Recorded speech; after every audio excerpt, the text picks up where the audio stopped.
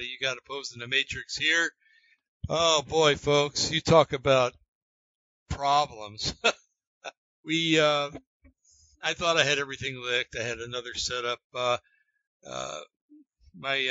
Making short, my dog destroyed my headphone setup, and I had to set something else up in the interim, and it didn't work.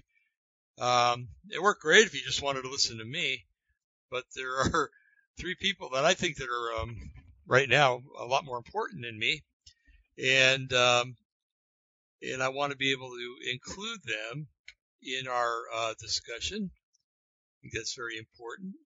And so anyway, without further ado, gentlemen, I want to welcome you, Brian, Eric, and Jim. Hello, guys. Hello. Hey. Hey, how you doing? Good evening. Oh, good. Hi. You guys are coming across nice and clear. Beautiful. Okay. So the purpose of the show, and we're getting a half-hour late start. Again, I apologize. Is to debrief about the show that we had last week with Jonathan Gray, which was an exceptional show.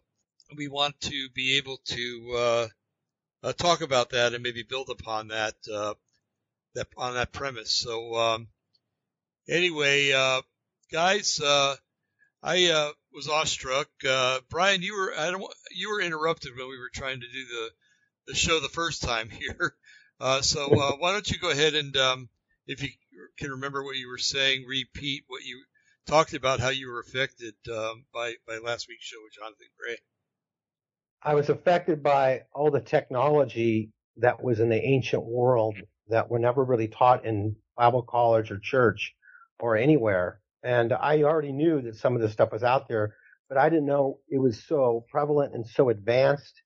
Right. And what I said earlier is that man basically hasn't changed, because in the recording of what we heard on what Jonathan said about the tablet, is that Lamech, talking about his great-great-great-grandfather and Adam, was basically complaining about that he believed in his old-fashioned God. Uh-huh. And so it blew me away, and that it sounded like it would be a conversation that somebody would have today.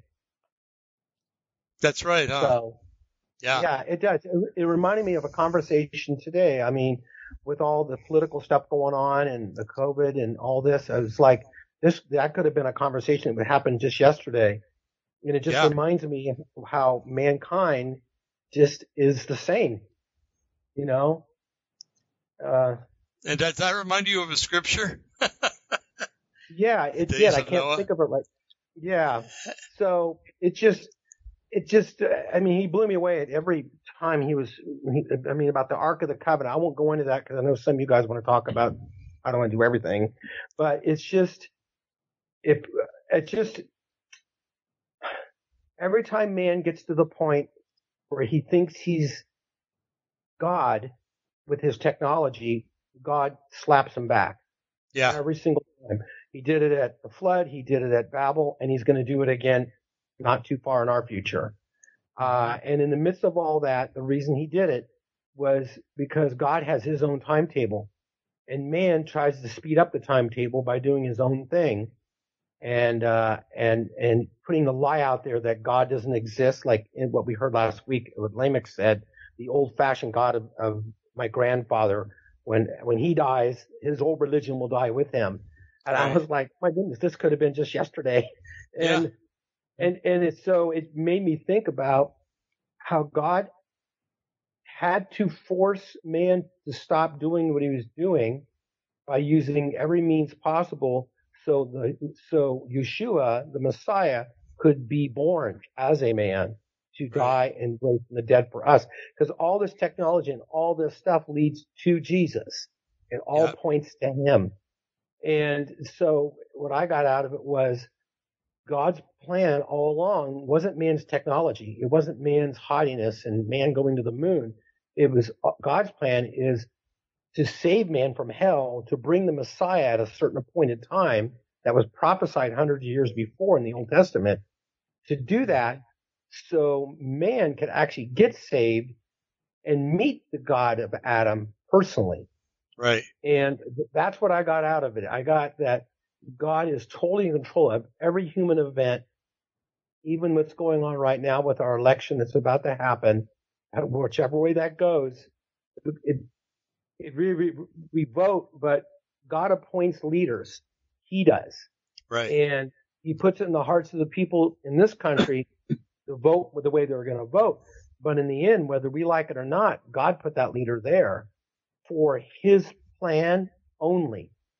Right. Not for my plan, not for my will, not for what I want or anybody wants, but what God wants. And I could see with technology and the things we talked about in the past on the show, why things are heating up so fast. Man's technology is incredibly speeding up. It's probably way more advanced than we've talked about than we know because it's being hidden from us.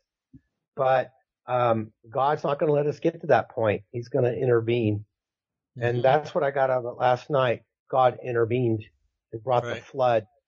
And it was amazing that message in that tablet. And I believe it was a real tablet similar to ours. Like an iPod. Yeah. Yeah. Actually, a lot better. It lasted thousands of years under the ground. I don't think my Samsung would last 5 minutes under the ground.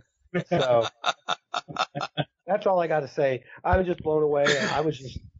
I just feel like I want to pick his brain some more because he's got a lot to give. Jonathan does. Oh yeah, for sure. For you, Brian, it was like a wake up, shake up, right? Oh yeah, I was talking to Dave the next day, I think, and he mentioned, and I agree. I feel like I got saved again. I mean, I'm saved. I'm a believer, but I had that same feeling inside. The Holy Spirit was just like, it's like you're reading the Bible, and a certain passage just jumps out at you, or a word for that day. That's how that was that night. The whole night jumped out at me, and I realized I was supposed to be here to listen to that. I was supposed to hear that. And God reminded me, with knowledge comes responsibility. So I'm asking God to show me what to do with that responsibility. And part of it is what I brought up tonight. If Dave, you need money for whatever you need to make the show, I don't have a lot, but I'll pitch in what I can, because who's ever listening tonight, the word of God is real and it's true, and he is faithful to bring it about. And we need to be sober-minded, sober in spirit, always praying, and we need to be wise, like a dove, just gentle as a dove and wise as a serpent. And just, we need to do this because we're living in really dark times right now, and mankind is using technology to mess with us physically. Right. And I believe that if you're sober-minded in the spirit and having the word of God flow through you and read your Bible as best you can and be knowledgeable about what's going on, that you'll be spared from that. You won't be sucked into the lies, because even believers can be tricked. Yeah. Especially if they don't know the truth. And I'm done with one thing, the analogy, they teach somebody how to find a fake counterfeit bill is they show them the real one. Yeah. And when they learn how the real one feels and what it looks like in their hand, they know when they have a fake one. Mm-hmm. And believers out there, especially, and whoever's listening, needs to know what the truth really is, what's really going on in the times we're living. Right. So, I truly believe that. That is so true. It's and it all goes back to that scripture, as in the days of Noah, so shall it be at the coming of the Son of Man. And that, I think that's the scripture that got hammered home for me, last Monday night, is that, how close we are. Wouldn't you say so, Jim? Yeah. Eric? No, definitely. So go ahead, guys, expound on that if you wish. Eric, you want to go? Sure. In regard to the days of Noah? Yeah.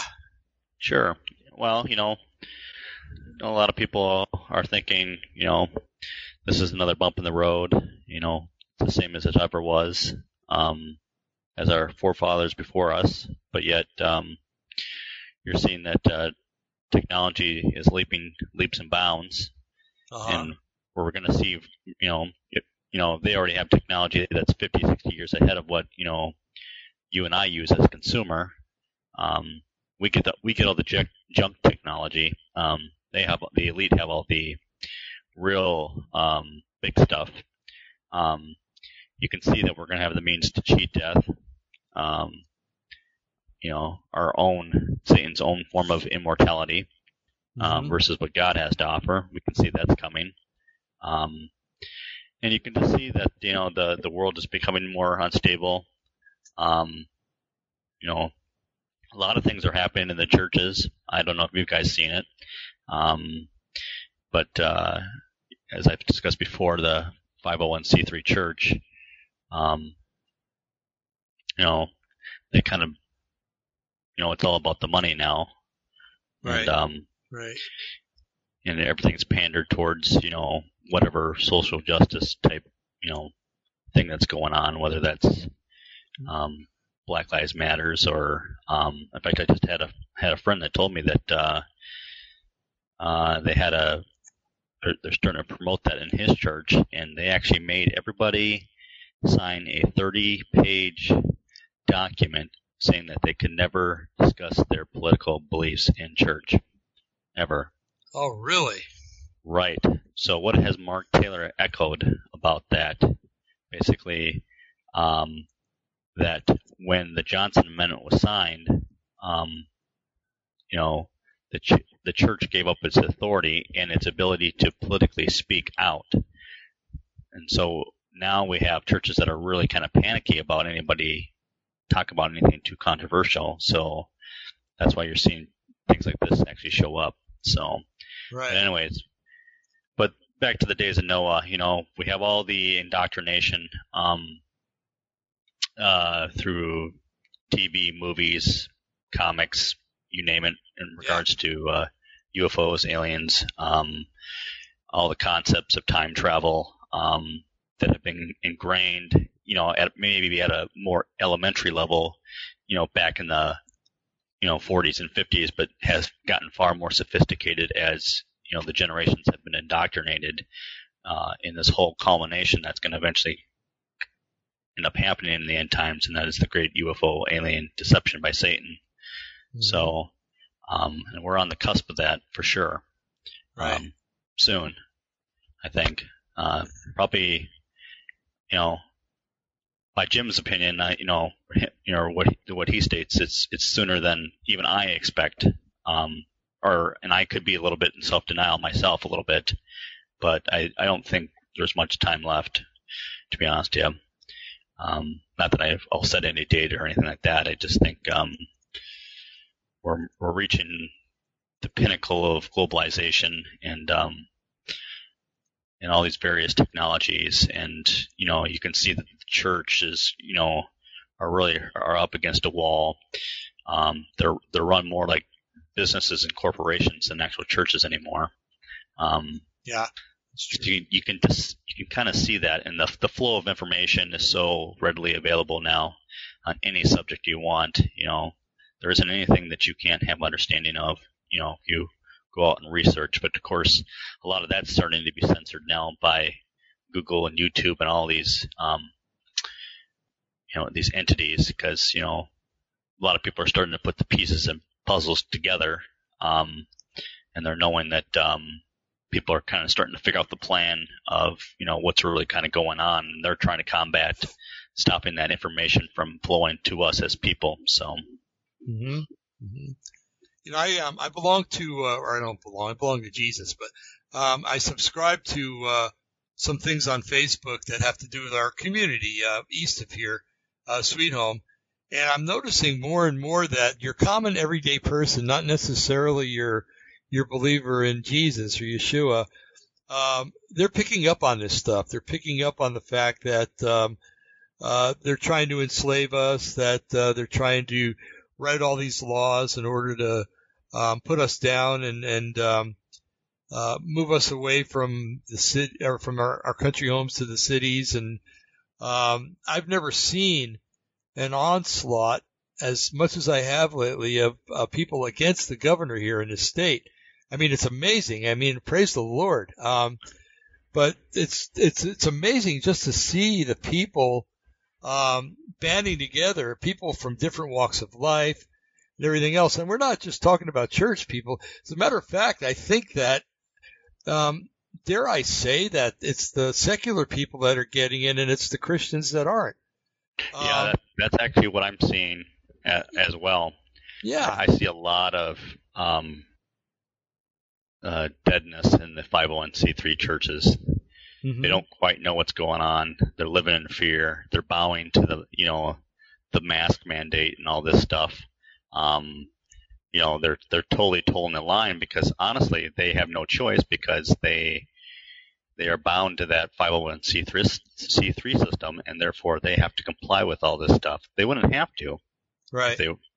If they were their own entity, but they have chosen that path. So they don't know quite what to do, it seems like, because, a lot of people aren't, I don't know if it's like this where you guys are at, but I know around here there's a lot of people that they're not entering in the churches, A lot of them are watching virtually, right. A lot of their coffers are down in money. This may be part of what, Mark Taylor prophesied in regards to, the end of, corporate structured churches. The end of the 501c3 type setup that we've had for so long. Right. So, right. I don't mean to keep bringing up 501c3 so much, but well, it's something that's on your heart. It's something that's important to you, and it's on our hearts too. So yeah. Yeah. I mean, just not to mention where I go or anything like that, but there's a lot of mention of Black Lives Matters. I think the lives of blacks definitely matter. That's not the issue. It's just that Black Lives Matter is not an actual organization to actually help the lives of African Americans. It's actually not predominantly made up of African Americans anyway.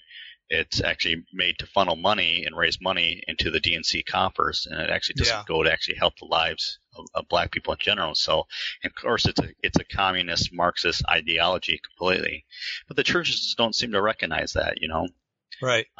Right.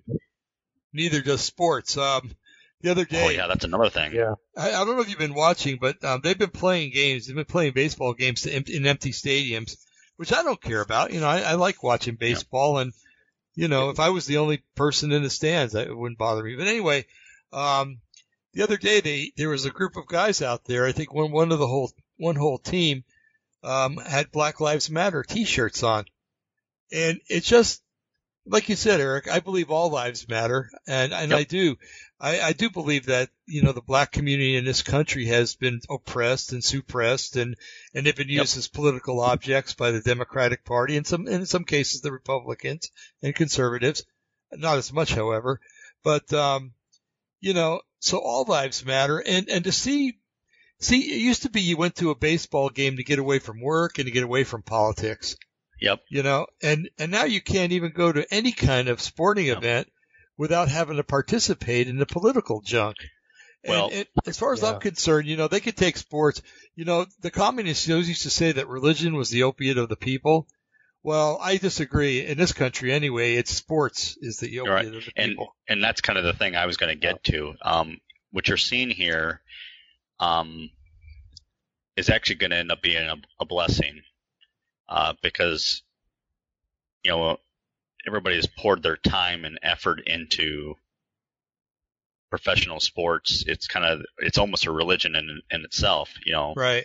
But now what's going to happen is they're going to go obviously very crazy about the social justice warrior stuff into every aspect of professional sports. Well, it's probably going to end up greatly diminishing or even destroying some of these leagues to the point to where they collapse, right? Right. So what happens to the people once these distractions are no longer in place? They start looking around and realizing what's going on around them, as far as the country. Right. It gets them off of it. The distraction's gone. they can start, watching what's actually going on in our country. Mhm. And that's what actually is going to end up coming to happen out of this whole thing. So, Exactly. not that sports are bad. They're a great thing for people to play and kids to play and stuff. But, I've seen that they've infected the church to the point to where things are so competitive with them. If you're not on traveling teams with your kids or whatever, you're not in church on Sunday ever, and you're never in Sunday school because you're traveling with your team, and soon those types of things start to die. And Right. that's the exact thing I've been witnessing, and and I'm sure it's the same all over the place. It's become the new god. Yeah, exactly. Yeah, good call. Really good Yep. call, because it's it wasn't always that way. No, it wasn't. Not even probably even 20 years ago, it wasn't that way. Yeah. There was a time even with my church, if the kids play tournaments and stuff, and the games fell on even on Sunday, they would forfeit the game, Right. so that they could be in church. But those days have long passed. So Unfortunately, yeah, it's a sad truth. It really It is. is. But yeah, I just yeah, it is a blessing in disguise, because you can kind of look at sports and other things too that have been quashed recently, either by COVID-19 or by these social matters that are going on. You can well, see 'em as- Hollywood would be a big example. All these movie theaters they're shut down. They're Yeah. not making any movies. These celebs, they got no work. yeah, And I think you're going to see a systematic, either complete collapse, or it's going to be such a fraction of what it used to be that Hollywood isn't necessarily going to have the impact it once had or the influence. that's Because I think a lot of people are literally getting a little sick and tired of the high horse that a lot of these people sit on, telling us how to live our lives, but yet not that every Hollywood celebrity is this way, but you and I, we're all very well of the child trafficking rings that Hollywood is integrated with, Yeah. and they're all silent about it. They scream about everything else, but they're silent on that. So, Mhm. they're reaping what they sowed. So, Yeah, from my that's right. standpoint, but Yeah, well, that's a baby I wouldn't mind seeing being thrown out with the bathwater, so to speak. yeah, But, I'd like to see it. Things drastically change on Hollywood. So, Yeah, for sure, and it has been that way for a long time. And Yep. it's they've used Hollywood to inculcate us. And folks, I know we were talking about Jonathan Gray, but perhaps these things happened in the pre-flood world. Maybe actors were megalomaniacs in the pre-flood world. We don't know because we weren't there, but it's quite possible that it was that way. And but they used that as a format to inculcate us into these truths, or these lies that they want us to believe. And I remember back when Frozen first came out, got lots of grandkids, and I swore if I heard that song, Let It Go one more time, I was gonna drive into a tree somewhere or something. Anyway, it's God bless them, but even watching Disney movies and everything else, all the little subtleties that are in it, all the little pedophilic symbols that are in those movies and everything that people aren't absorbing. I remember years ago, we got into listening about backmasking, where they would say things backwards in songs, and your mind picks it up and unscrambles it, and so you pick it up anyway. And even back in the 50s, I remember they did an experiment where they put one frame of "Go Get a Drink of Coke" or something like that in a drive-in theater, and so when the movie was playing, that came up, and then all of a sudden people are getting out of their cars and going to the concession stand and buy Coke. So your mind picks up on these things, and even though you don't see them straight on, peripherally you do see them. And so they use that as a form of, I would say, magic almost, to try to pervert our children, to try to pervert us, for goodness sakes, and it's so Hollywood disappearing, all the smoke screens that have set up to keep us from seeing what's actually going on in the world by them taking them away from us, or, like sports giving us the distaste for it because of all the politics they're bringing into it. They're actually doing us a favor because it's getting our eyes off of those things, like you said just a few minutes ago, and it's helping us to focus on what's real, what's true, and what's really going on. So by them trying to do this in an effort to hurt us, they're actually helping us. And that's happened all throughout history. In the early church, send the Christians to the Colosseum. They got all the people in the Colosseum, all these heathens, see these Christians out there praising God while they're being torn apart by lions and tigers and bears and everything else. And they're going, wow, there's something to this. These people have such a conviction that they're not hurt. They're actually praising their God while they're being torn apart by the animals. There must be something here. So that turned against the Roman Empire. All kinds of persecution. It drove Nero crazy when he'd go down and see the smiles on people's faces and the contentment on their faces. He would go down and view afterwards, and it's partly what helped him to go insane. He was probably insane anyway, but it just furthered it along a lot quicker, fed into the psychosis, so to speak. And in the scripture it says, no weapon formed against you will prosper, and I know there's more to that, but what it's really saying too is it's like almost like a double-edged sword, because the weapon that's meant to prosper against us actually cuts the enemy while he's trying to use it.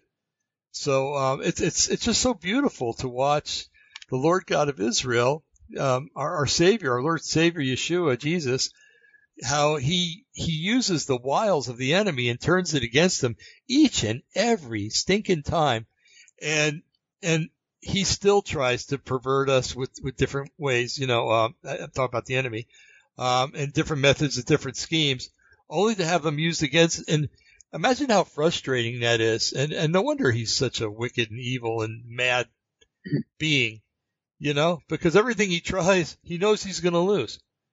It's like, devil, why do you even get up out of bed in the morning? Just stay in bed and don't bother the saints. Leave us alone, because God's going to take everything you do and turn it around against you anyway. So why even try? But, that would be trying to reason with a sane being, which he is not. And so anyway, getting back to Jonathan Gray, he talked about one of the things that, and Jim, you're being quiet. Am I quashing you? Did you want to say something? I'm just waiting for my turn, but I'm fine. Oh, okay.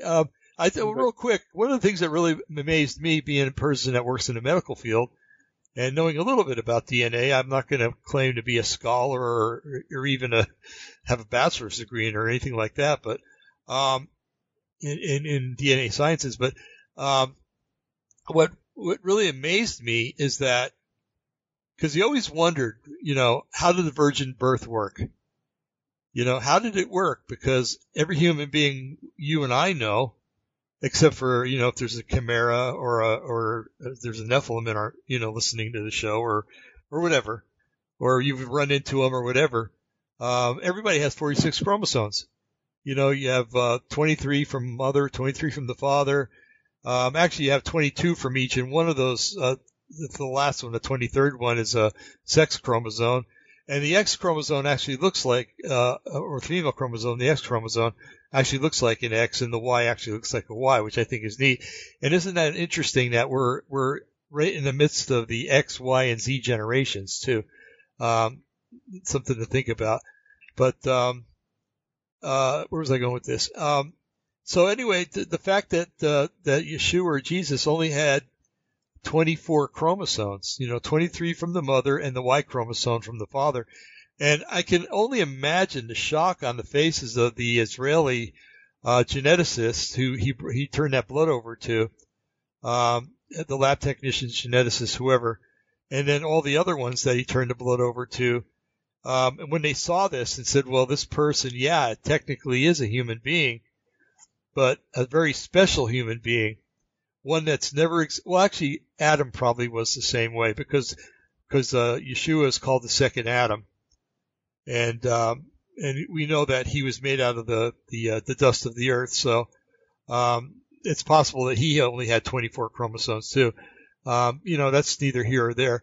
But just the fact that when he made that proclamation, I swear I almost fell to the floor. And when they said, "Where did you get this blood from? Who does this belong to?" And he said, "This blood belongs to Jesus Christ, your Messiah." And when he said that, I just got chills up my spine again when I just said it. It just totally blew my mind. And how do you refute evidence like that? How can your heart be so hard, or either in tradition or in scientific method, to not be able to realize, hey, I've been wrong all this time, and this guy obviously was and is our Messiah. I can't remember back far enough to remember how I was when I was in my disbelief to imagine what it would be like hearing that. But I think that knowing myself, and that if I were to hear that, if I didn't know Jesus right now, and I was a geneticist, and I saw that the genetic proof of the 24 chromosomes, and some guy came in and said that that's the blood of your Messiah, I'd drop everything. I think I really do. I think it'd be like Peter and say, okay, no more fishing. I'm following this guy. What say you? It'd be game over for me at that point. Yeah. It's better to have faith and believe, than to have it, physically proven to you. But there's no denying it at that point. Right. You denied it at that point. Well, that's you on got bigger you. Problems, right? You got bigger problems. So, yeah. You know what I mean? So. Gotcha. I gotcha. So, Jim, come on, pipe up. Yeah. Okay. Come on, old man. Back in 1974, I got saved. In 75, I started watching or listening to Christian radio. One of my favorite programs in 1975, they were way ahead of the time and on the fringe of things. It was called Southwest Radio Church. Oh, yeah. And they were fundamentalist Christians that were fearlessly approaching all of the X-File kind of subjects and topics and ideas that the church would never speak about. And yet they were very conservative, very traditional Baptist type, organization. But they were, it's an incredible, they were not afraid to talk about these kind of subjects that Jonathan talks about. So 1975, I remember they had a program and they had a guy named Dr. David Gaberluck. And he wrote a book, Did Genesis Man Conquer Space? 1975. So what Brian has gone through, with the shake up, wake up, I had that in 1975. When I saw that, I had to get the book. I got it, read it. And right away, that's what led me to start praying about, Lord, where is this stuff in the Bible? Can you show me? And that's when he only gave me 3 scriptures at the time. One was from Daniel, one was from, Revelation, and the other one, from Genesis, in Genesis 6. So I looked at Genesis 6, I go, just as in the days of Noah. Oh, wow, okay. So Gabriel, yeah, that makes sense. There it is right there in the scriptures, just as in the days of Noah. So yeah, technology, wow. At the time, I was fascinated. I looked for any other kind of books like that, and there was nothing. There was only one other book written, and it was, the Sons of God. This guy had the only book written at that time in I believe it was maybe 76. I read the book. It was way ahead of its time. It was a good representation of the idea of the Sons of God, that something happened that wasn't just a normal thing, that there was some kind of divine intervention of supernatural beings that had contaminated the human race and created this crazy offspring. And, technology was involved, and it kind of explained some of that. Just thought it was only like touching the tip of the iceberg for back in those early days. But at that time, nobody knew any of this. This was the very beginning of the awakening or revealing of just what did involve, what happened before the flood. And it included technology. It included a mindset, like we've already discussed, that man has never changed. He's always had the same inclination, same fallen nature, same desire to achieve or accomplish, and be seduced by Satan to circumvent God's accountability to get the provisions that Satan would try to claim to give you free and easy by no accountability. And I think that's the seduction part of why man ends up falling into these kinds of things. So, how can I put it? That was my first major introduction into all of this stuff. Then the first ministry I got involved in was pioneering one of the first Christian motorcycle ministries. I gave my first sermon in 1978 on Genesis 6. Everybody thought it was kind of strange, but then they were used to me being an outside of the box kind of guy, because after all, we were one of the first evangelical Christian motorcycle ministries, and everybody at first had a hard time even accepting that concept. It proved itself. Now it's become almost a mainstream, kind of a thing. But I told my congregation then that when I knew that there was this abductions and interbreeding happening again, I would probably have to get into this full time. And I sensed then that I probably would at some time. Well, I didn't know it was already going on. I wasn't that aware of it. Neither was anyone else, and nobody else was writing much about it, at least from a Christian perspective. So in 1996, I started fasting and praying. This is the time when the Lord started to reveal and the foundations for the book Beyond Science Fiction. That was my main wake-up, shake-up when I started seeing all the things that I wrote in my book, which actually was 25 years ago. So for 25 years, I've been accumulating and creating a network, not really even deliberately, of contacts and people and different things, and hearing stories fragmented, not knowing for sure whether there was anything really solid about it. There was no way you could vet these things out. They were just rumors and ideas and concepts and things. So now, all these years later, after 25 years of being kind of like the Christian X-Files guy, for me, it was nothing like, his discussion for me was not revealing anything new, but it was confirming many things that I had heard in the past that were rumors, that were things that I heard, but they corroborated exactly what Jonathan Gray was saying.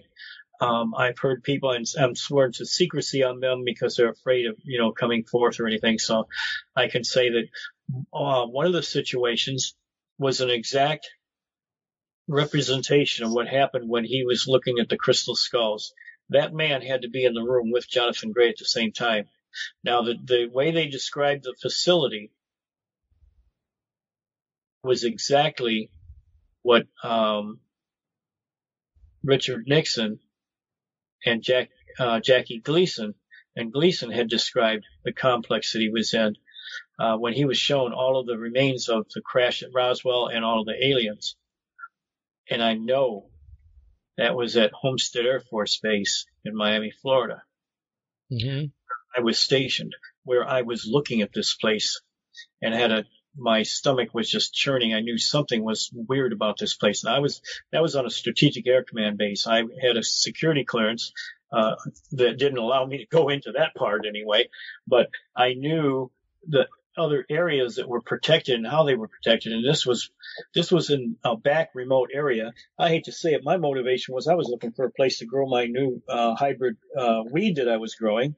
I figured, hey, it'd be more convenient to have it right on base. Nobody would ever suspect it. And, I could do this. So I was checking this out, and I saw this place way in the back in the boondocks of the base, wondering, what the heck, I was going here to do something clandestine and hide it. And here's this huge complex that's even more protected than anywhere else on the place. And as I'm looking at it, the barbed wire is going in and out. So it's designed to keep something in, but it's designed to keep something out too. So that was really weird. And it was heavily more guarded and protected than any place else.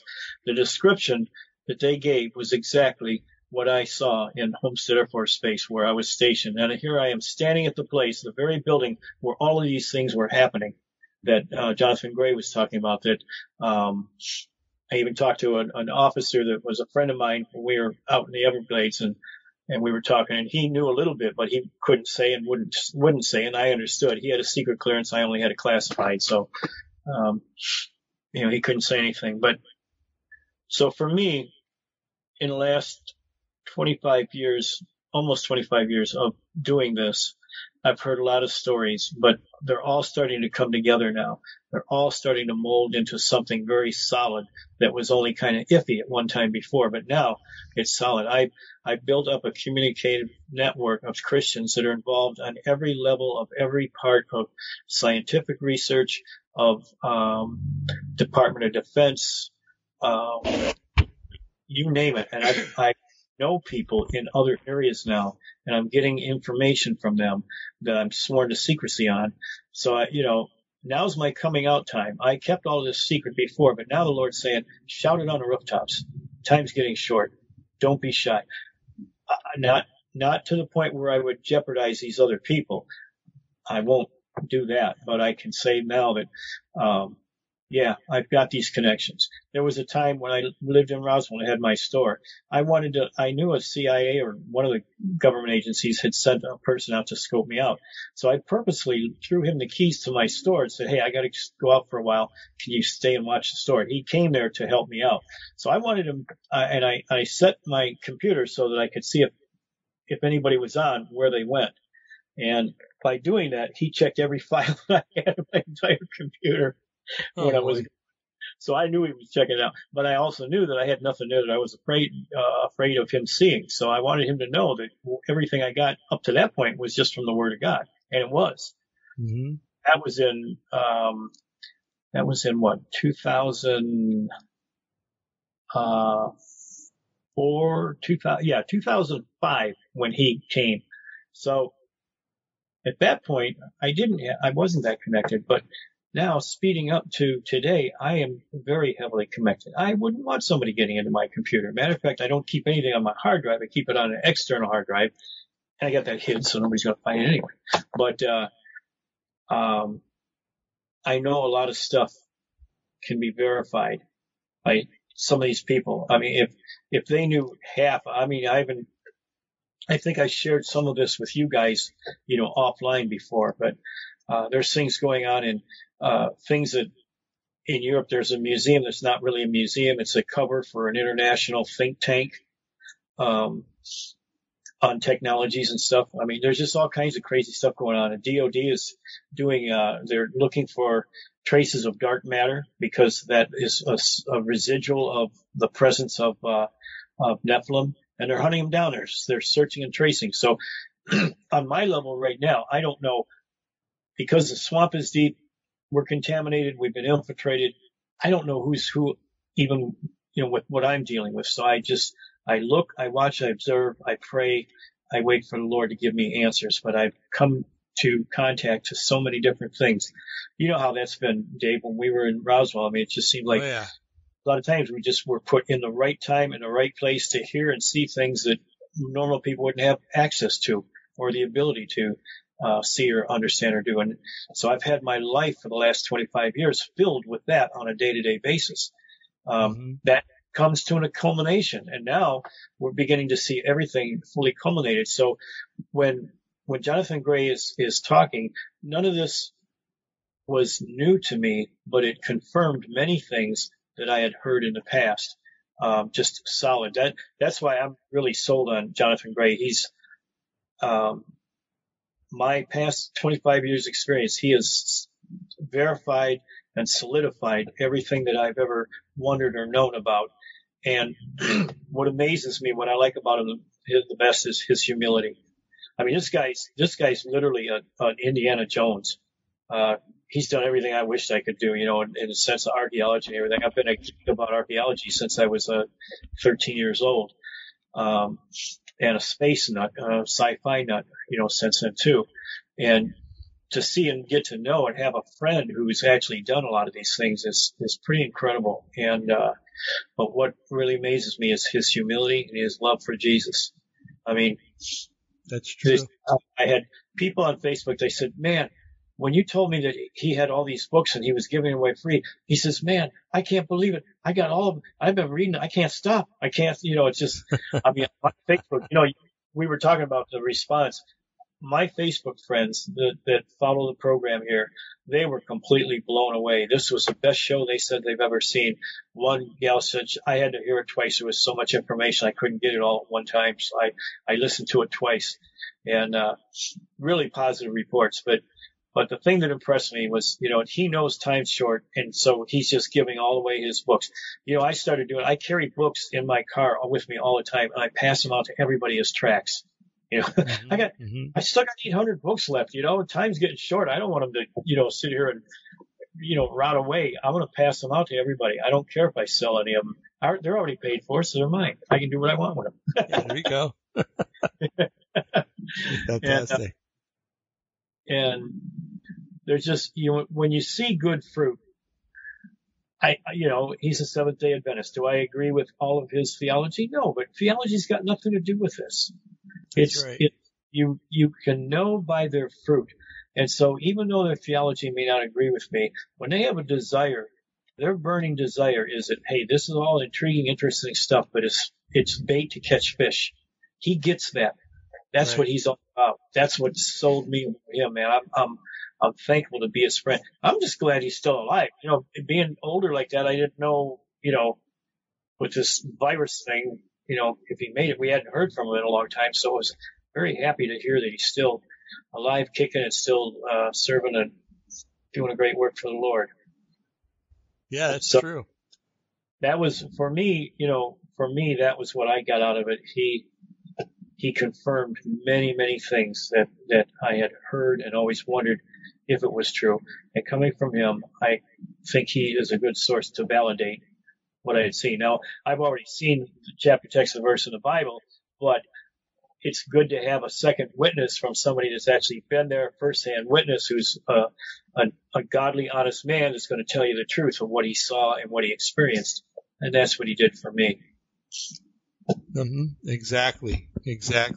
And when we brought things up too to him that, because we would interject things to him, and he seemed to say that what we were saying kind of was correlating with what he was trying to present, and I, being a man of an honorable man and everything like that, I don't think that he would agree with something if he didn't believe that what he was hearing was correct. Right. So, that's another thing that sort of, I hate to use that term, blew me away or blew my mind, but it just helped me to realize that with the humility and everything and us presenting things to him, that he was able to interject the things that we were saying into the things that he was saying, and right. And use them to we basically used them to bolster each other up, and that was amazing too, because I know that there was a time years ago when we were talking about the pyramids, he and I think that's when we had our hiatus, Jim, but I had him on, and I said to him, I said, you're claiming that the pyramids are post-flood.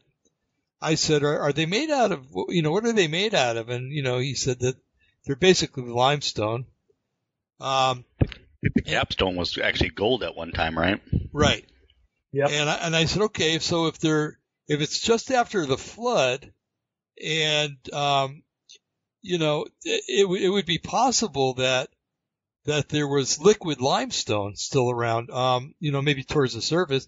So therefore it could have been poured instead of the blocks pulled, or it could have been quarried in such a way where you cut it very easily because it was still soft, and then transported it that way, and then maybe pressed it together because, if you've worked with any kind of clay, which it probably would have been the same consistency, you can do things that way. And then under pressure, because the pyramids are under such pressure, one rock being on top of the other, it's no different than limestone that's laying in the ground with 100 feet of dirt over it, and so surprisingly, he said, you know what? I never thought of that before. And, so he's willing, with all of his knowledge and wisdom and everything else, he's still willing to listen to people when they come up with their own little theories and stuff, and to consider them and to even agree that maybe, yes, that's maybe a way that it happened. And I think that's one of the reasons why I like fellowshipping with him so much online, is because he doesn't discount you. He doesn't, believe me, I know a lot of professional people. Right. I work with professional people in the way of doctors and stuff. And you really have to watch the way you talk around them, because first of all, they're doctors. And if you insult a doctor, your job's on the line. Second of all, there's a joke that's a half truth that, what's the difference between God and a doctor? God doesn't think he's a doctor. So, it's true. I like that one. But, anyway, so, having been around professional people a lot of my life, the last 30 years or so, I know that, I know how to walk around them, how to tread around them, and what I can and can't say. But I don't feel that way around Jonathan. I feel like I could be free with my thoughts and my feelings, and I can, and share them with him, and not feel like I'm going to get cut down or something like that. And that's a real blessing right there too, Yeah, he seems to understand the Genesis 6 paradigm now. I know at one time when we had him on a show a long time ago, he wasn't necessarily convinced of that aspect. Right. But based on our latest show, listen to his response, I could see that even things have changed a little bit for him as well. So. Well, and you even think just the knowledge base, back in that day, Eric, when we had him on, and then, 12 years later or so, quite different. Our technology's progressed.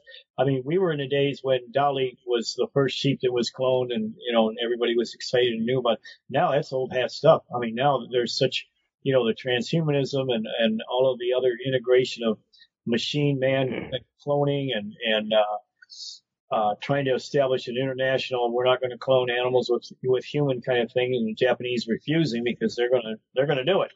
So, I mean, I think it makes him more aware that, wow, there really was some kind of hybrid entities, that existed then. So I don't think he was at one time that open to it, but now he sees that it's already starting to become our reality. Therefore, just as in the days of Noah, you know what?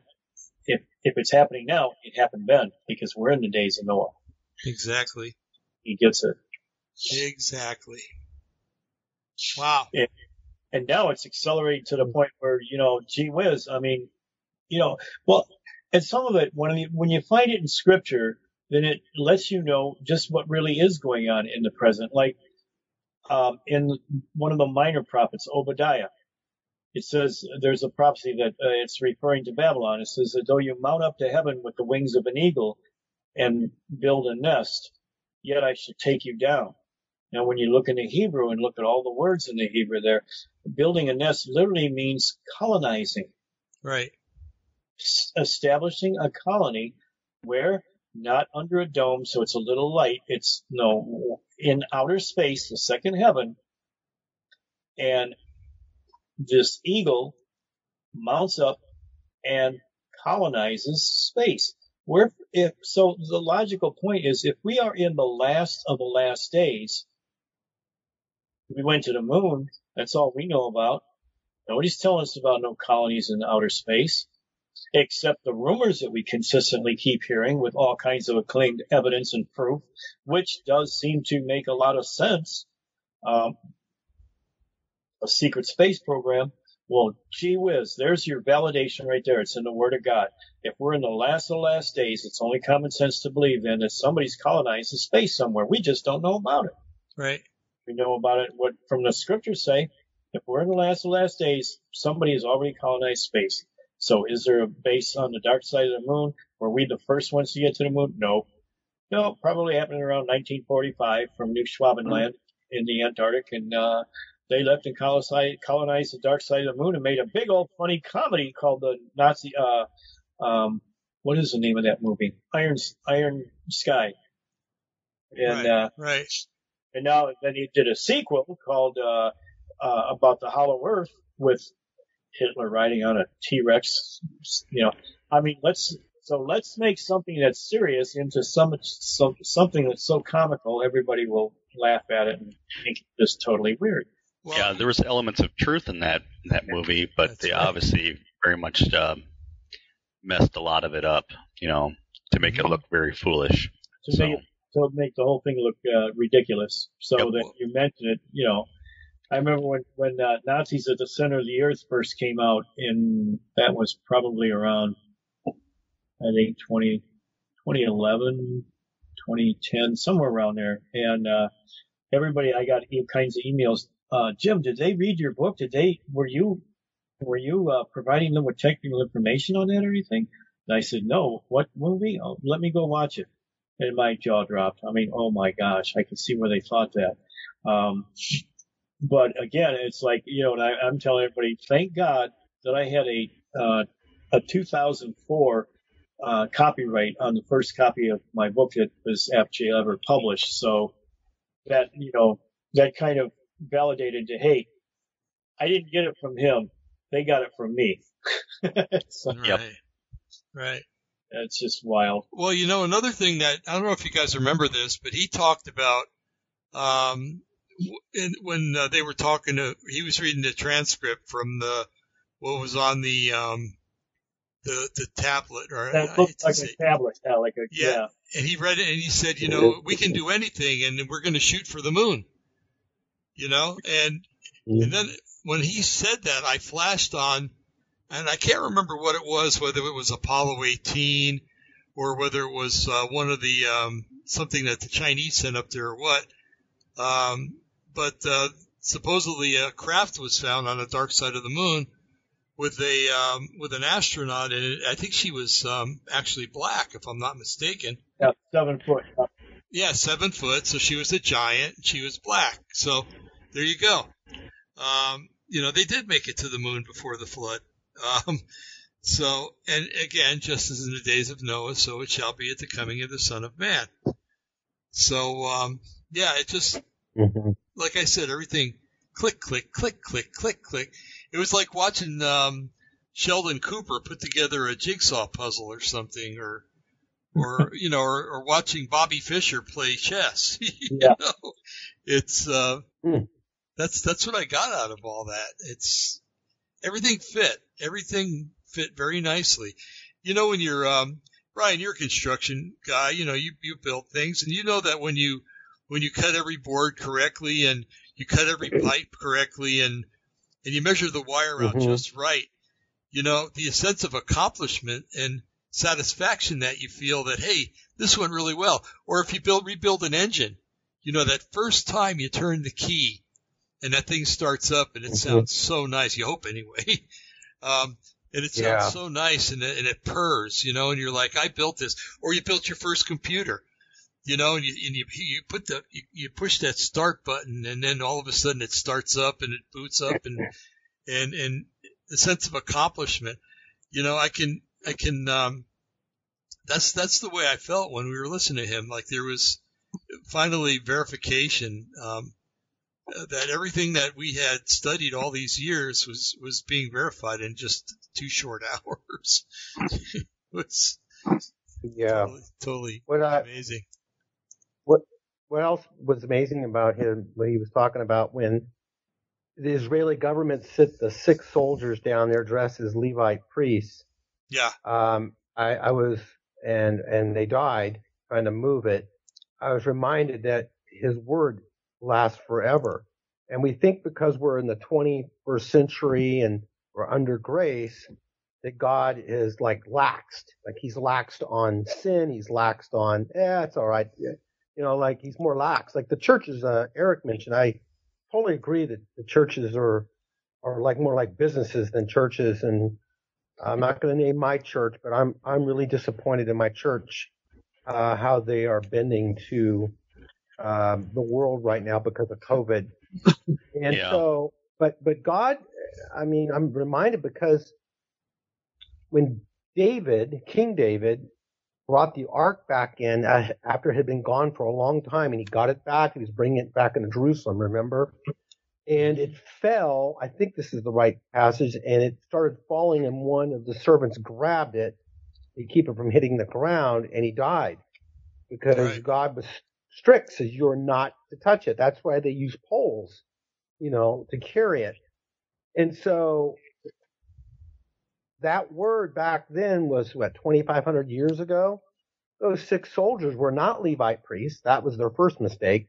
The Yeah. second mistake is they just did the big, the guy thing, pick up the car, get 10 guys, just roll the car back over. They picked up the ark because they're guys, they're not thinking, they're not trained Levite priests, and they don't fear God.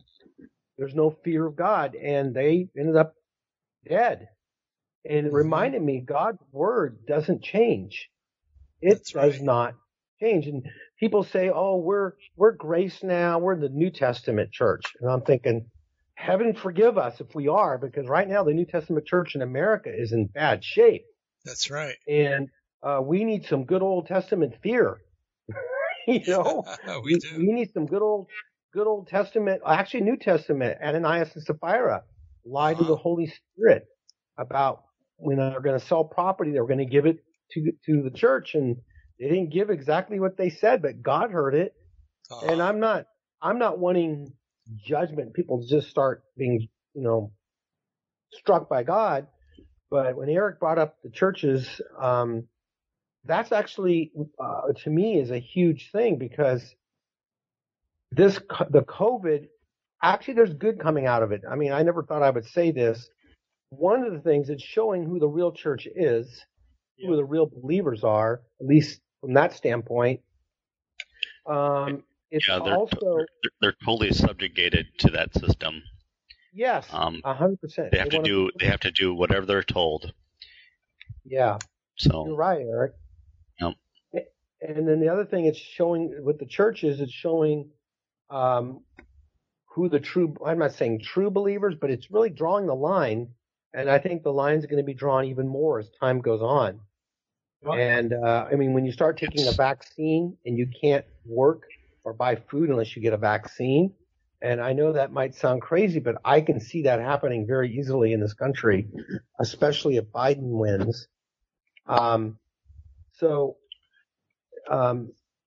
church thing, and then the fear of God is missing in the church. I guess that's what I'm trying to say.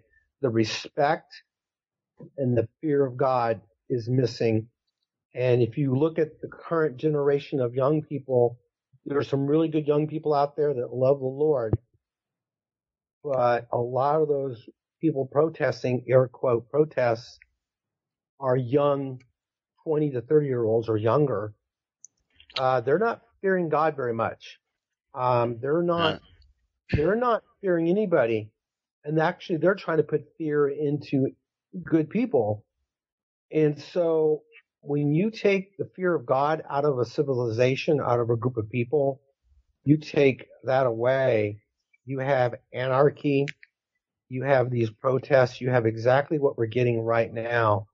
And it's been bred, in my opinion, into our society through all the universities and colleges, including some of the Christian ones. Yep. Yes. Because a lot of it have gone secular for what you said, that was the tax code for what was the tax code? 501c3. Yeah.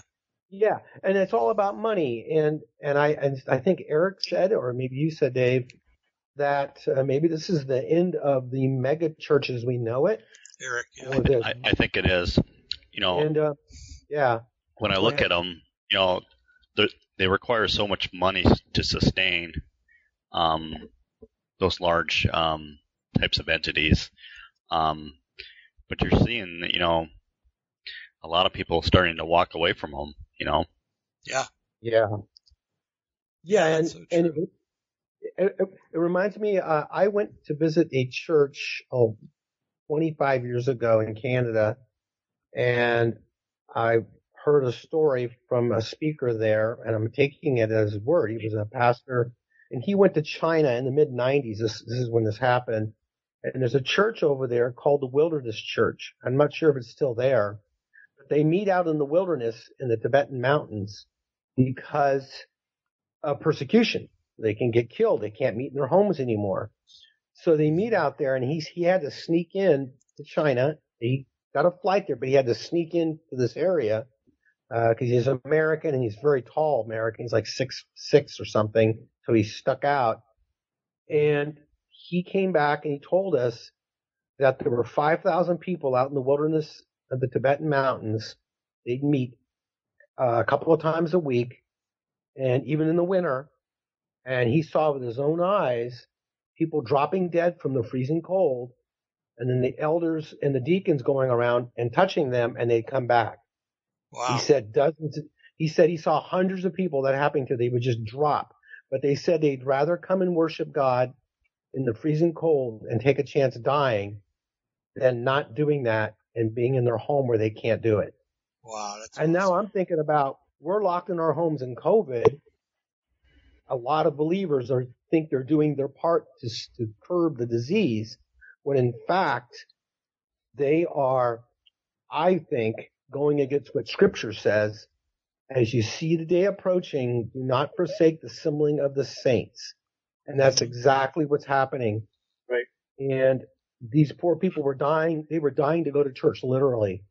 But they didn't care because they wanted to worship their God at the mountain, literally, like Moses. Right. And here in America, we're cowtailing to these, they're not even laws. They're not even legal laws. And people are in fear.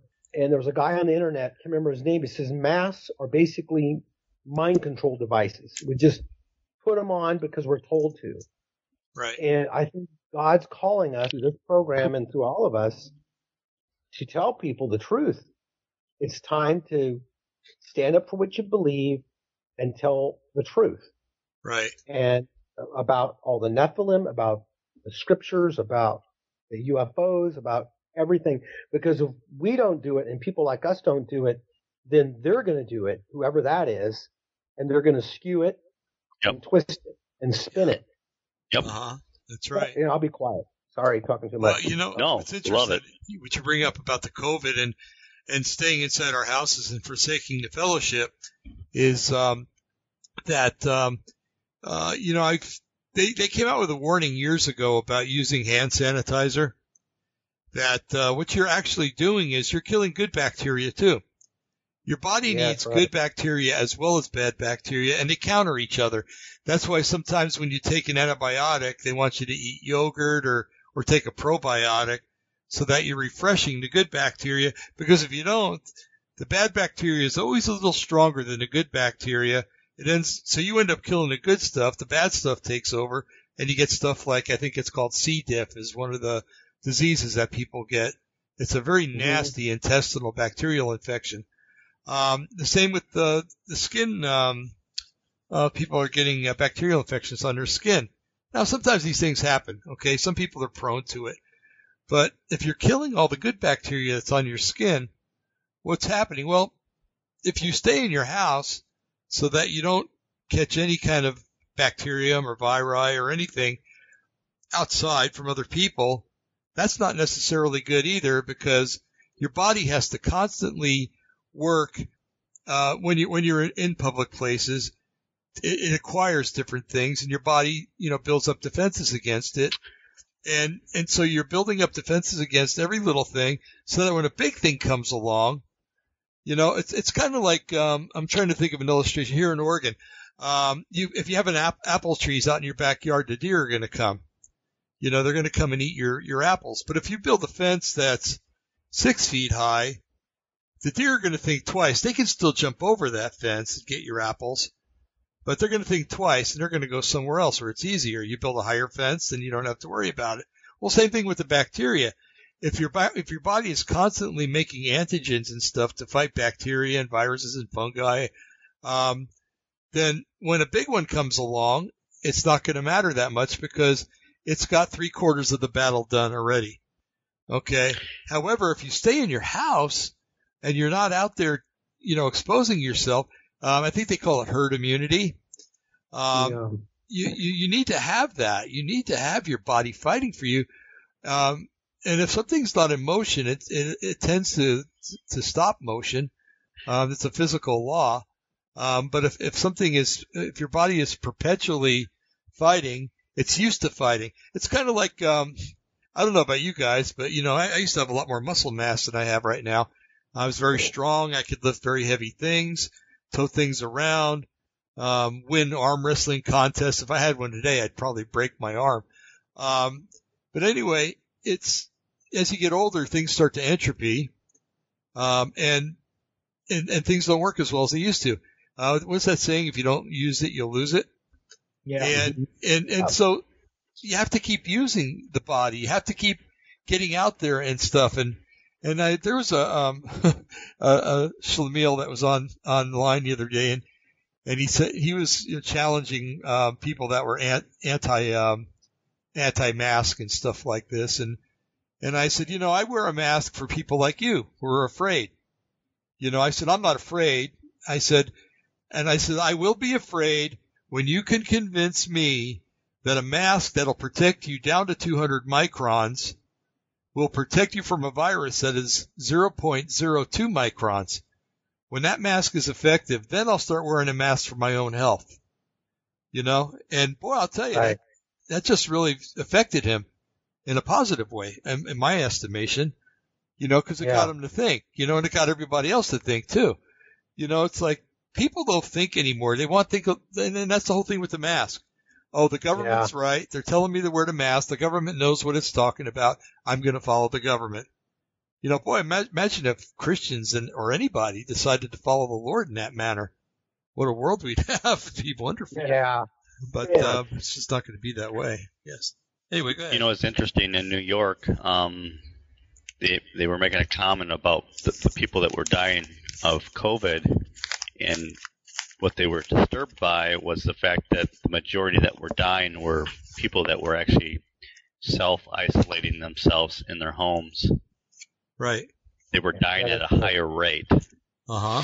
This seems to coincide, Dave, with what you just stated about the isolationism and actually not going out and actually building up your immunity in general. Right. So, The other thing was that most of the people that are going in there, you talk to them and they're scared to death. They're afraid. Mm-hmm. Most of the Christians I know that got it and went in, no weapon formed against me is going to prosper. I'm going to get through this. I'm going to beat it. I am not dying. This is not going to kill me. I'm sick, but I'll get over it. And as a man thinketh, so is he. I mean, that's right out of the Word of God. If you think you're afraid, that fear, we got to address this virus as almost a demonic entity. And That's right. Perfect cast out all fear. But if you're going to come in there all fearful, look at wherever people are judged for. They're not judged because they did bad things. They're not judged because they were anything other than fearful. Mm-hmm. Fear is the root of all evil, actually. They were fearful. Why? Because they didn't trust God. You don't trust God, you're subject to the world. You're subject to the God of this world. If you trust God, you're going to be safe. If you don't trust God, you're not going to be safe. So the fearful are the ones that are going to compromise. I have to get a vaccine or I can't feed my family. Oh, well, okay, I got to do it. No, you got to realize that you have a God that can provide for you. Even in the hardest of times, there's going to be, not everybody's going to be on board with this happy new world order type of thing. So let's say they force a vaccine on you or you can't work anymore. Okay, now you can't work, but you know what? There's going to be pickup trucks looking around for Christians. They're going to work for half the price and double the, workload. And if we're willing to humble ourselves and do that, at least we're going to get a day-to-day provision for our families. There's always be a way, but it may be it might be uninviting. It might be work that we've never had to do before. Hard labor, and we're not going to get hardly paid anything, but it is a provision. And if we can accept it and have the humility to accept it and live one day at a time, God's going to provide us just like he did Elijah. The more we know about God's word, the more we know about his provisions and the fact that we can have faith in him. It's when we become fearful and don't trust him. That's when we compromise with the world. That's when we compromise with the devil. So we got to treat this whole thing as an entity. And a lot of times, if I ever got sick for anything, no ventilators. As soon as people are put on ventilators, they die. The ventilators more people than anything else because they induce themselves into a coma where they cannot fight with their mind. They can't engage themselves in spiritual warfare and fight this thing, and this thing will kill them. Yeah. Yeah. When hard times come along, it's really surprising. Even, we have the Lord to help us, to show us and guide us. But even the secular people, the worldly people, you can get quite inventive if you're hungry. Okay. What do they say? Necessity is the mother of all invention. Okay. Yeah. Here's a case in point. And I think I can say this man's name, and he's probably passed away. He was pretty old when I knew him. He was an old welder named Joe Uda. He was from Germany. He lived in East Germany at the time, after the war. And it was before the Berlin Wall was put up and the Iron Curtain. And they were starving. And so his mother told him one day, she says, follow the hamsters. And so he's like, follow the hamsters? She goes, yeah, just follow the hamsters to their burrows and then dig. So he went out to the field and he watched the hamsters and followed them to their burrows. And then he dug, and what he found out is that the hamsters would take the grain from the field, and they would put it in a little chamber in their burrow, and they would ball it up, maybe like the size of a baseball or something. And so he would dig up the hole, or the little place where the hamster lived, and find the grain, get 5 or 6 of those, bring them home. His mother would mill the grain, and then she would bake bread out of it. And I was like, wow, that's ingenious. What a mind that woman had to tell her son to go do that. And she learned that because Europe was always a hard place to live in. And so she probably learned that from her grandparents and stuff during hard times. And so they survived. And, he survived to where he was able to, he ran the border. He actually escaped, jumped, the wall was there yet, but he got out of, East Germany into West Germany. Came to the United States, was one of the best welders I've ever worked with in my entire life. And it was funny. He had been browbeaten by Christians. You need to get saved and everything like that. And that doesn't work with some people. It doesn't work with a lot of people, actually. And he came up to me and he says, David, you know what I like about you? And I said, what? And he says, you have a faith. He says, I know that. He says, and you exhibit that faith. I see it, but you don't beat me over the head with it. He says, and I respect that. So then he was willing to start talking about the Lord and what the Lord was all about, what coming to faith in Yeshua or Jesus, was all about, why he needed to come to faith and everything else. Now, he never made a decision while I was talking with him, but he had all the information. And so, humility is a wonderful thing. I'm not talking about myself. I'm talking about him. That although a lot of people say, "Oh, he was German, he was prideful." That's a characteristic of Germans. They're hard-headed, they're stubborn, and stuff like that. But everybody is to a certain degree. But once you get to know a person and you're able to I don't want to say work yourselves into their lives because it almost makes you sound parasitical. But you're able to be able to communicate with them in a way that they understand and that they like. It's a lot easier to talk to them about things like this. And so where am I going with this is that, was just said earlier, I think it was you, Jim, that said, if they say, we get fired because we won't take the injection or whatever. There are going to be trucks that come around and say, hey, Christians, you want to go to work? I'll pay you half of what you were getting, or even a quarter, or maybe I'll just pay you in food. We'll barter. You work, I'll give you food. And that'll work out just fine, and God, we used to sing a song in church, God will make a way when there seems to be no way. He works in ways we cannot see. He will make a way for me. He is by my side. He will be my guide, hold me closely to his side. And I can't remember the rest of the song. But the whole thing is that God will make a way when there seems to be no way. He did it. He illustrated it thousands and thousands of times in the scriptures.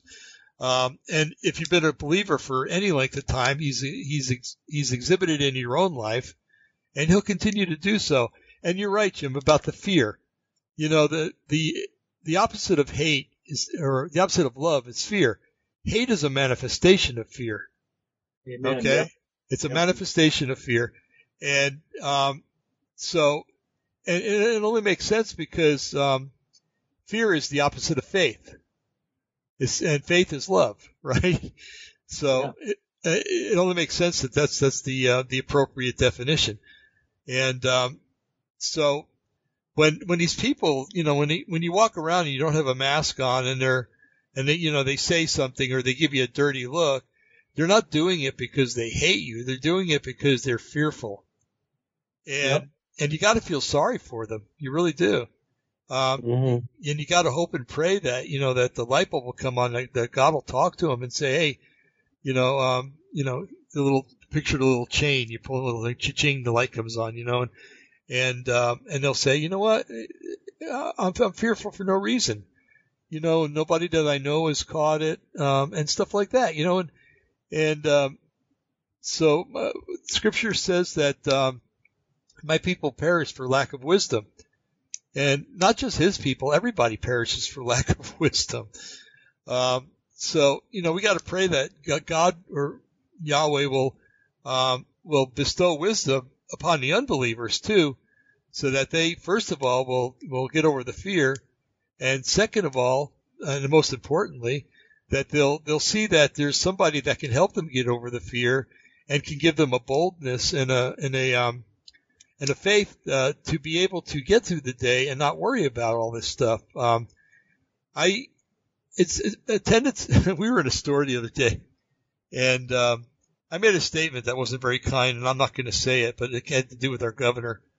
And the girl behind the counter, she was all of probably 18, 19 years old, maybe even younger. Looked like a summer job for her. She told me I wasn't nice for saying that. Well, it's partly true. I wasn't nice, but it was set out of frustration, and I really do not like our governor. She's the spawn of Pat Brown, Jerry Brown's sister, but and she's truly a wicked person. But still, we're supposed to pray for people like that instead of saying the thing I said. But still, it's important that we just keep our focus and realize that I've run into Christians before that get mad at sinners. Oh, why did they do that? Why did that person say that? Well, here's a newsflash. Sinners are supposed to sin. That's a characteristic of being under the sin nature. You sin. You can't expect a person that doesn't know Jesus or Yeshua or doesn't know the law of the Lord to abide by the law of the Lord because they don't know it. Their tendency is to lean towards sin, rebellion, and all kinds of debauchery and everything. And so when you got your coworkers out there and they're railing against Trump or God or not that the two are even equal, but or they're railing against God in general, we got to realize that that's their nature to do that, and that should be all the more impetus to be all the more forgiving. And to pray for them all the more because they're in desperate need of the truth. They're in desperate need of salvation, in desperate need of knowledge of who God is and why they need Him, what sin is and why they need to get rid of it, and who can get rid of it for them. I'll stop. That's really good, Dave. It is. I get on a roll. I can't stop. No, it's good. Thanks for stopping, Dave.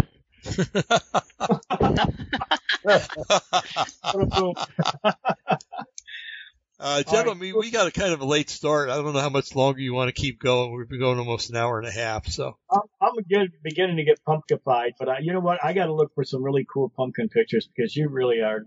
I was looking back at some of them that you posted. Pretty hilarious. But I do apologize for the mix-up, and I want to let you know that while we were talking, or while you guys were talking, I got on the eBay and I ordered a set of earphones. So we will not be having this problem again. Nothing that I can control anyway, and so we will be able to start on time next week. Speaking of next week, do we have any ideas? I know that we talked about contacting Rod, Jim. Yeah, I can get a hold of Rod. I'm sure that they'll be available. We could bring them in, maybe talk about dreams or whatever, maybe. Yeah, he's been posting some really neat stuff on Facebook, and I wanted to talk with him about it. So, yeah, and also I want to get a hold of our chemtrail guy again too. And because to be honest with you, I don't know about where you guys live, but we have had, oh man, Brian, you should see it here. It's like 94 degrees with like 90% humidity. Yeah, that's how it is here. It's it was 100 today with 87% humidity. And the chemtrails. Yeah. I was at the beach yesterday. I live by the beach in LA, and there were tons of chemtrails. Okay, Big so you ones. still have them. Okay. Yeah. Oh, they were all over the sky. It's been intensified here too. The chemtrails have, but I notice it every day that it's cloudless. Man, they are out all over, just spraying crisscross all over the doggone place. By noontime, in the morning, let's say, but by noontime, they've dispersed into a fine haze all the way around. You can't see clouds, but it's just a haze, a continuous haze, because they keep expanding out, and then they blend in with each other, and then it's just a continual, constant haze all the way around. And there's been rumors that, and you medically would have a better handle on this than I do, but whatever the substance is that causes people to get sick when they get a vaccine, that is something that they can make airborne. And they were saying that they may not even need like a bubonic plague or any other plague, but if they can spray enough of that and saturate the atmosphere, they can produce all the symptoms of a second wave, even though there's no second wave that could even possibly. I have no doubt that that's true. Yeah. Yeah. Well, I told. Doesn't it make sense? Yeah, I told you that when in 2008 when I went down to see Lourdes down in Mexico, Brian Lourdes was my first wife, and the plane, I kid you not, the wings were cutting through chemtrails, and I went, oh boy, this isn't going to be good, and because there used to be a rumor that they don't take in air from the outside to bring into the plane, but that's a lie. They do. Otherwise, everybody would die of carbon monoxide poisoning. Right. But anyway, the minute I landed in Guadalajara first, and then they flew us to Mexico City from there, or flew me there. And the minute I got off that plane, I would say from that time, about 2 hours later, I came down with a bronchitis that I had for 2.5 to 3 months. Isn't that what ended up turning into H1N, the swine flu? I don't know if that. No, I think that was a separate thing. But ever since that day, I catch pneumonia easier. I catch bronchitis easier, and I'm right now I'm going through something. I don't know what this is, but so it's. I have no doubt that they can spray stuff, and just think about how it can be disseminated, because it just, it's if they pump it out in such a volume that it kind of sticks close together and comes down. There's no way you can get away from it. I mean, if it's a bacteria, you could probably wear a medical mask for a bacteria and get away with it. But if it's a virus, forget it. And and see, what a lot of people don't understand. A lot of people they think that that if somebody coughs in front of you, you're immediately going to get sick. But it doesn't have to do with the virus itself. It has to do with the viral load. There's so many viri, let's say, that your body can take in and you still won't get sick. But when the load becomes so heavy that some of it gets through and your body can't fight it, that's when you start getting sick. Okay? So that's what we're being warned is, about to perhaps happen. And so when I'm seeing an increase on the chemtrails, it makes me wonder, wow, could this be it? Because there is, the COVID virus burns out, man. And look at the heat wave we've been having. I mean, it's like, it's dead, but they're keeping it revived in the fear. My God, if you listen to nothing but network news, you couldn't help but to be afraid, because that's all they're even starting to have commercials with everybody wearing masks. It's so flippin' ridiculous. I know.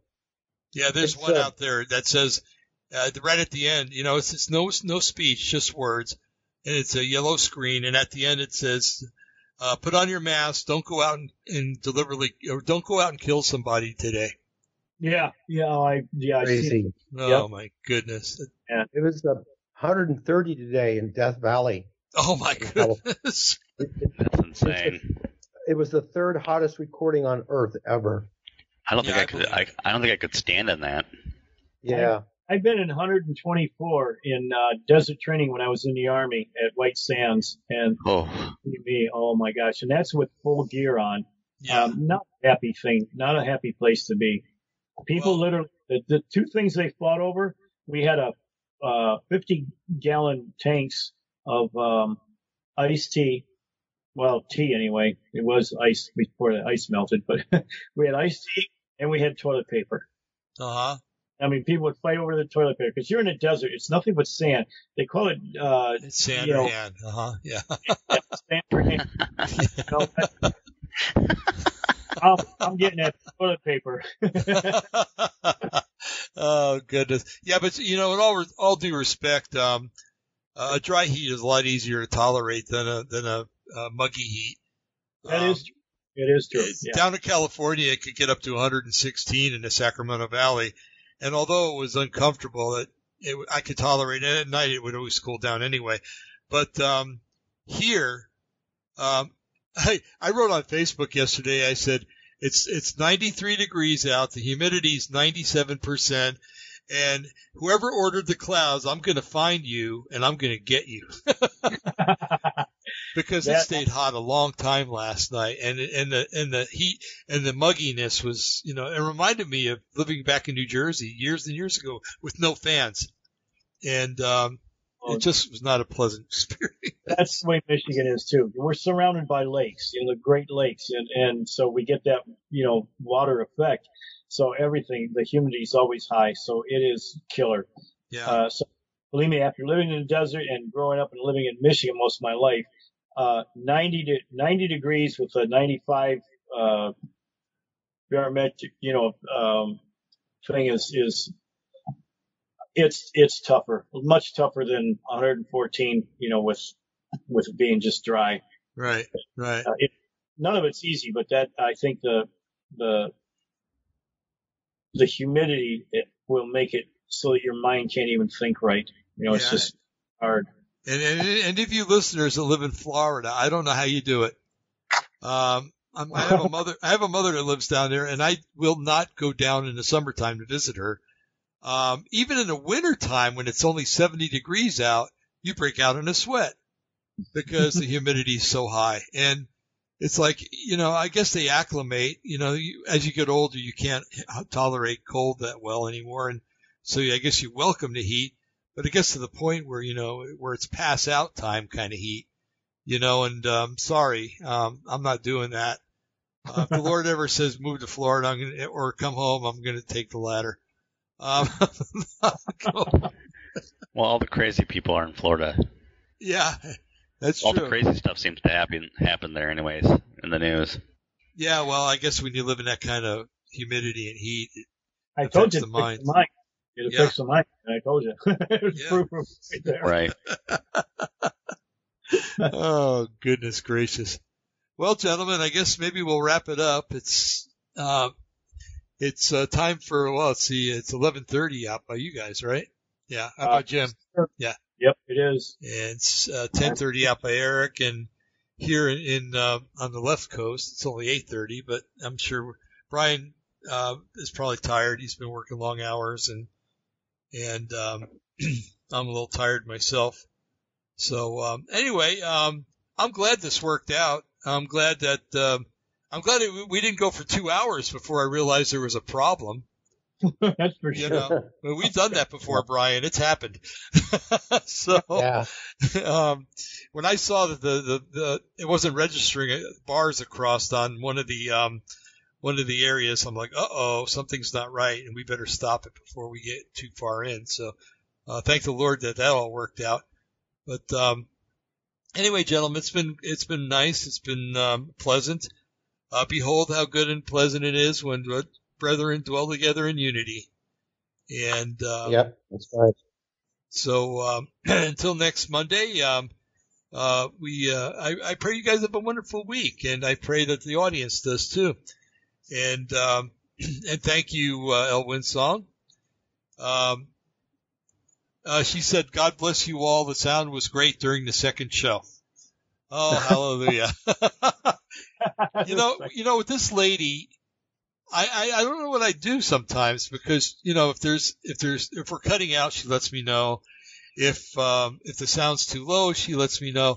And it's almost like she's my technical advisor in the background. And so let's make her the technical advisor then. Yeah, you're the official technical advisor of the Opposing the Matrix show. Might as well. So, yeah. So thank you so much. Yeah. Okay, guys. Well, and audience, have a blessed week. Jim, do you want to end up in a prayer, and we'll go ahead and shut off? Father, we just thank you for this debriefing. Lord, you say that, you know, this is the apocalypse, the lifting of the veil. You're showing us wonderful and mighty things and the realities for what it really is, Lord. And we just thank you and praise you for it. And I pray that you'll put a peace and a calm in people that are afraid of the unknown, that they can be